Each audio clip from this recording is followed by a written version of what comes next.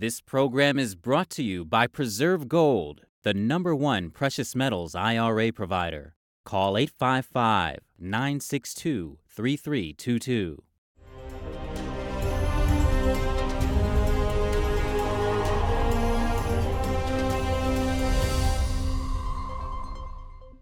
A dangerous encounter at sea. A Chinese vessel cutting in front of a U.S. warship, coming as close as 150 yards in the Taiwan Strait.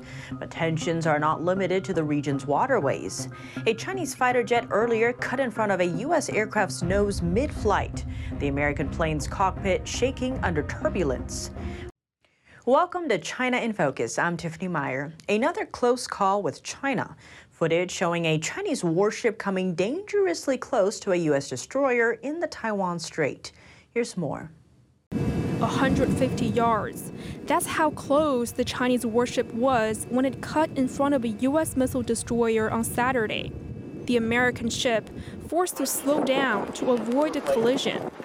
A Canadian Navy commander saw the incident firsthand.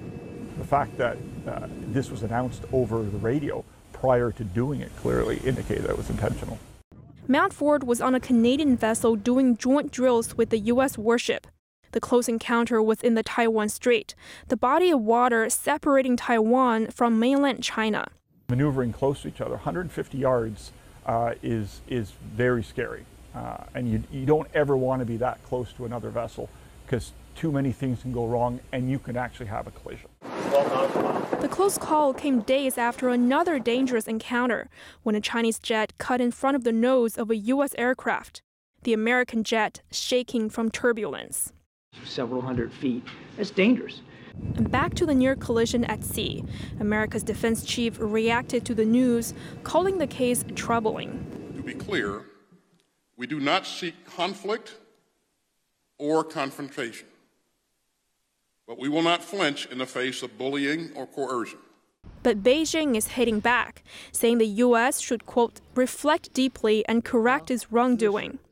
Close encounters can become deadly. It's too close. I agree. Go close. Very, very close. Yes.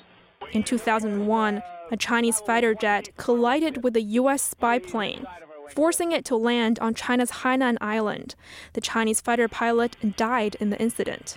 An unexpected turn amid tensions on the water. Both China and the U.S. will be deploying warships for joint drills in Indonesia. Over 30 countries are set to join the drill, including Japan, Russia, and South Korea. The host, Indonesia, saying in a statement that the drills are a non-war exercise that aims to bolster relationships between the countries' navies. A simulated attack against U.S. vessels. China sank the world's largest aircraft carrier in a war game simulation. And Chinese researchers are saying that the result shows even the strongest warship can be destroyed by hypersonic missiles. NTD's Sam Wong has more. After 20 rounds of battles, a volley of hypersonic missiles struck the USS Gerald R. Ford carrier fleet, shattering the world's most technologically advanced warship. During the simulation, the fleet was attacked after proceeding its route towards a China-claimed island in the South China Sea. Chinese researchers said that the vessel, which used to be considered unsinkable, can be sunk, quote, with certainty by a small number of hypersonic missiles. The USS Gerald R. Ford is equipped with layers of protective system and defense measures, which allow the ship to lessen damages while tracking incoming threats. Worth noting, this is the first time China released the results of a simulated attack against U.S. carrier fleet. NTD reached out to the U.S. Navy in regards to the simulation, but did not hear back by airtime. Military personnel use wargame simulations to develop strategies for different scenarios.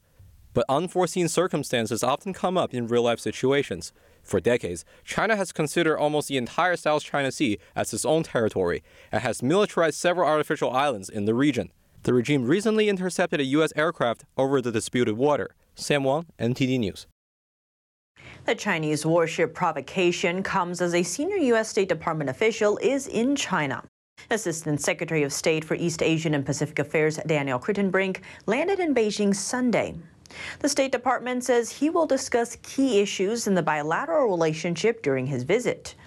Officials announced the trip just hours after U.S. Defense Secretary Lloyd Austin spoke in Singapore at Asia's top security summit. where he blasted China for refusing to hold military talks over territorial disputes in the South China Sea. A senior Chinese military official fired back at Austin, saying the U.S. was responsible for a breakdown in dialogue by ramping up sanctions on Chinese officials and destabilizing the Asia-Pacific's region with its military presence. At the same time, Beijing doesn't seem pleased with the U.S. diplomat's visit.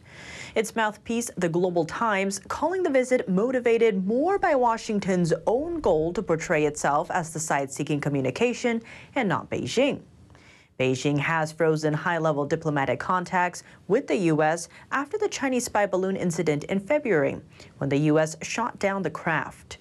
At the time, Washington called off Secretary of State Antony Blinken's planned trip to Beijing, but has since been trying to restart high-level talks, like rescheduling Blinken's visit and setting up other trips by top U.S. officials. But China is giving Washington the cold shoulder. Over on the U.S. side, critics also have criticized the latest diplomatic visit, slamming the Biden administration for the timing, because Sunday, June 4th, marked the 34th anniversary of the Tiananmen Square massacre. That's when the Chinese military opened fire on pro-democracy protesters, killing hundreds, possibly thousands. People around the world gathered over the weekend to mark the 34th anniversary of the Tiananmen Square massacre. NTD's Jeremy Sandberg has more. A candlelight vigil was held in Washington, D.C. to remember those killed and injured in the 1989 Tiananmen Square massacre. We at the Victims of Communism Memorial Foundation will continue to call for justice and accountability for the victims of the Tiananmen Square massacre. Members of the Uyghur, Tibetan, and Hong Kong communities condemned the ongoing brutal crimes of the Chinese Communist Party, or CCP. But I hope that starting from this year, we also make this a day of reflection, of action. At a vigil in London Sunday, many Chinese said there are more people from mainland China participating this year. A lot of people in China have a kind of awareness that the government wants to maintain its dictatorship. They want to maintain their rule, and they don't care whether the people live or die. One tourist from mainland China said it was the zero-COVID lockdowns that pushed him to attend. He thinks more young mainlanders, once skeptical of the situations in Taiwan and Hong Kong, are now changing their minds. Not only in England, but in Paris, but in Berlin, but in America and in overseas. The young people are feeling about that. I think it's a trend. Dozens of demonstrators rallied in Sydney and chanted slogans like Free Hong Kong and Free Tibet. Some held yellow umbrellas and placards in remembrance. The freedom fighters in China still carry on the fight to achieve the hope and aspiration for freedom and democracy in China. Hundreds of people gathered at a memorial in Taipei's Liberty Square in Taiwan. We need to remember history, but we also have to be cautious. We should not allow democracy and freedom to be infringed upon again. The candlelight vigil was adorned with flowers and a Pillar of Shame statue. One attendee said it's important to show strong determination and protect Taiwan's values, regardless of the threat of war. We are the group of people who will protect freedom. We cherish this value. We need to let the enemy know that we will not exchange freedom for security or other benefit. In mainland China, any mention of the Tiananmen Square massacre is heavily censored and prohibited by the CCP.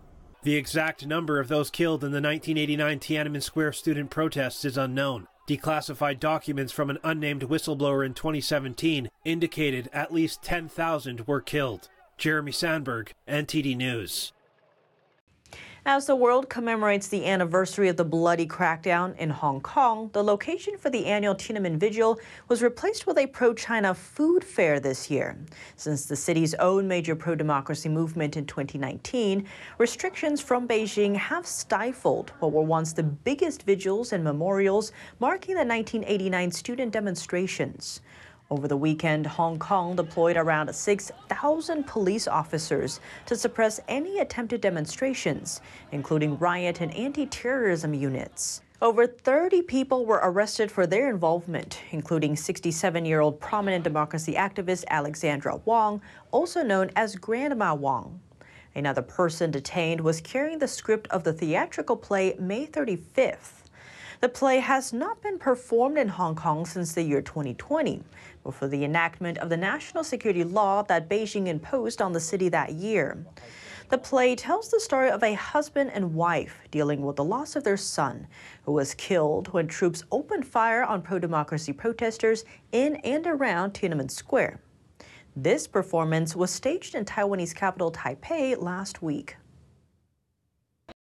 A partnership upgrade may be in the cards for Washington and New Delhi. U.S. Defense Secretary Lloyd Austin visited India Monday. Meeting with his Indian counterpart Rajnath Singh, the two discussed regional security and weapons supply chains. The officials agreed to look for opportunities to co-develop new technologies and co-produce both old and new gear.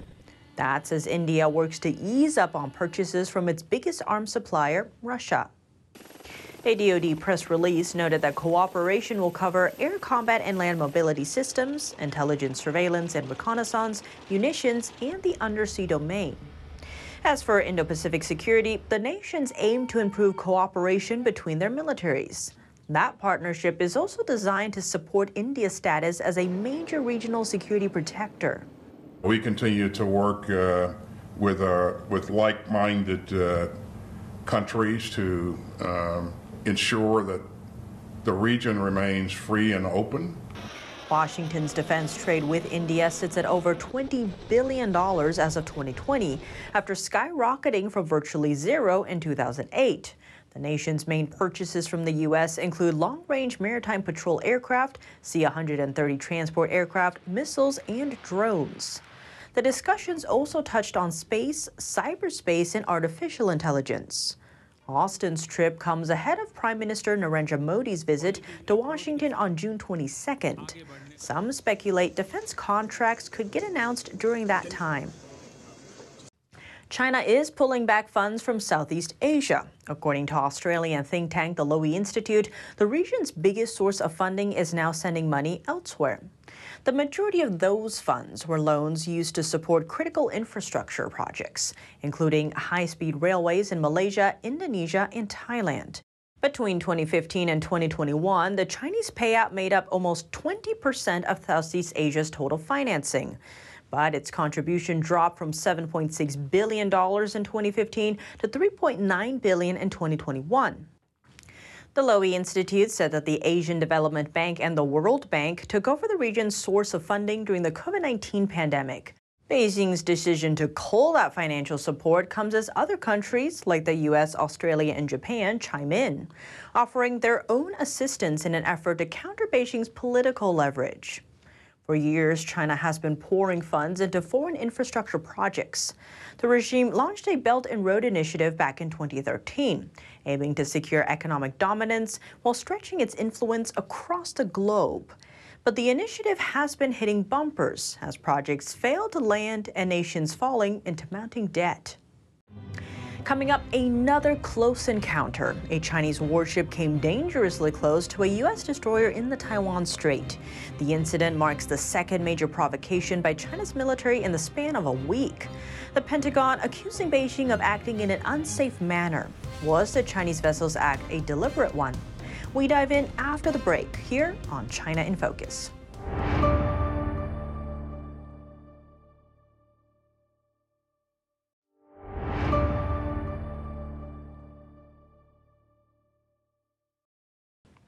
Welcome back to China in Focus. I'm Tiffany Meyer. What do the recent near misses with China mean for the U.S.?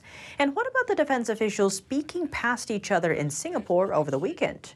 Grant Newsham, retired Marine colonel and author of When China Attacks, breaks it down. Grant Newsham, thank you so much for joining us. Great to have you back on the show. Well, glad to be here. Thank you for having me. I want to zoom in on this near collision that happened over the weekend between the U.S. and a Chinese naval vessel in the Taiwan Strait. What kind of message is China sending here? Well, they're sending a very clear message, really for the umpteenth time, that they consider the South China Sea, the Taiwan Strait, and surrounding waters to be Chinese territory. And they are gradually locking down control of these waters and doing it bit by bit. Look at this over the years, and you'll see the Chinese capabilities to enforce this have gradually strengthened. And one of these days, they are just going to say, don't come in. But it's a gradual process, and it's what China does. They lay claim to something they want, and then they sort of harden it, and then they absolutely take control of it. And we're seeing this process played out. U.S. Defense Secretary Lloyd Austin blasted China for what happened with the warships. And then we have China's defense minister kind of saying the U.S. and allies are trying to provoke China. So how do we ensure deterrence going forward? This was a very clear, firm statement that China is willing to use force. And I say you'd better take that seriously. But what you're seeing now is that China really has sort of at least the military strength to assert its interests and to play rough if it feels like it. China's economy is in actually pretty bad shape. And that's one of the reasons why the Chinese are talking to, I think, Gina Raimondo, the Secretary of Commerce, that they're willing to talk to the National Security Advisor, Jake Sullivan. And they've got a problem, and they know it. But on the military front, they're playing hard to get. And it works very well with the Americans, who appear unable to keep their mouths shut. Really, if there's one way you want to make many Americans uncomfortable, it's just don't talk to them. And to make it even worse, just act like you don't like them. And the Chinese know this, and they know that we will come groveling and making concessions just so we will talk to them. In terms of the military potentially escalating, in 2001 there was the Hainan incident. If something were to happen again, say with these near misses recently, how would you see this iteration going out? It's a miracle nobody has gotten hurt yet. And that Hainan incident when the U.S. surveillance airplane was rammed by a Chinese fighter pilot, the crew should have been killed. We're going to find out one day what happens when Americans and or our friends are killed by this in this Chinese behavior. At that point, it's going to depend on who is in the White House. You may have some people who will want to just back off and tamper things down and just get back to normal. Just don't overreact to this because we mustn't have nuclear war, you know. And then you have others who might say, okay, enough's enough, and take necessary measures on that. The Chinese do seem to think, however, that they can run this risk, and they're showing that they are willing to run the risk of really killing Americans, killing Australians, Japanese, Canadians, and they don't seem to be convinced that America's going to respond all that hard. But then you have a lot of other people being welcomed into China. Actually, a senior U.S. official, Daniel Crittenbrink, is in Beijing right now. He arrived same day as the Tiananmen Square massacre anniversary. We also had formerly the CIA director, William Burns, there recently, and a lot of CEOs with Elon Musk and Jamie Dimon. How should we read all this? Is there a shift in how policy is being done? Oh, I think it reflects an incoherence in U.S. policy towards China. We talk a lot about the military threat, and then you have our top business leaders going to China and effectively kowtowing to the Chinese, saying that, well, we got to do business with you. We really need you. We want to, put our money into China. And the Chinese love hearing that. And so they don't take us all that seriously when we talk about upping our military game. As for Assistant Secretary Crittenbrink going to Beijing, well, that once again reflects this American belief. It's a conceit that if we can just talk to people, we can work out any problems. They'll get to know us, they'll like us, and they will then behave the way we want them to. There's not really a shred of evidence. And Grant, given all the talk coming out of the U.S., what actions should the U.S. be doing to really ensure, especially going forward, deterrence?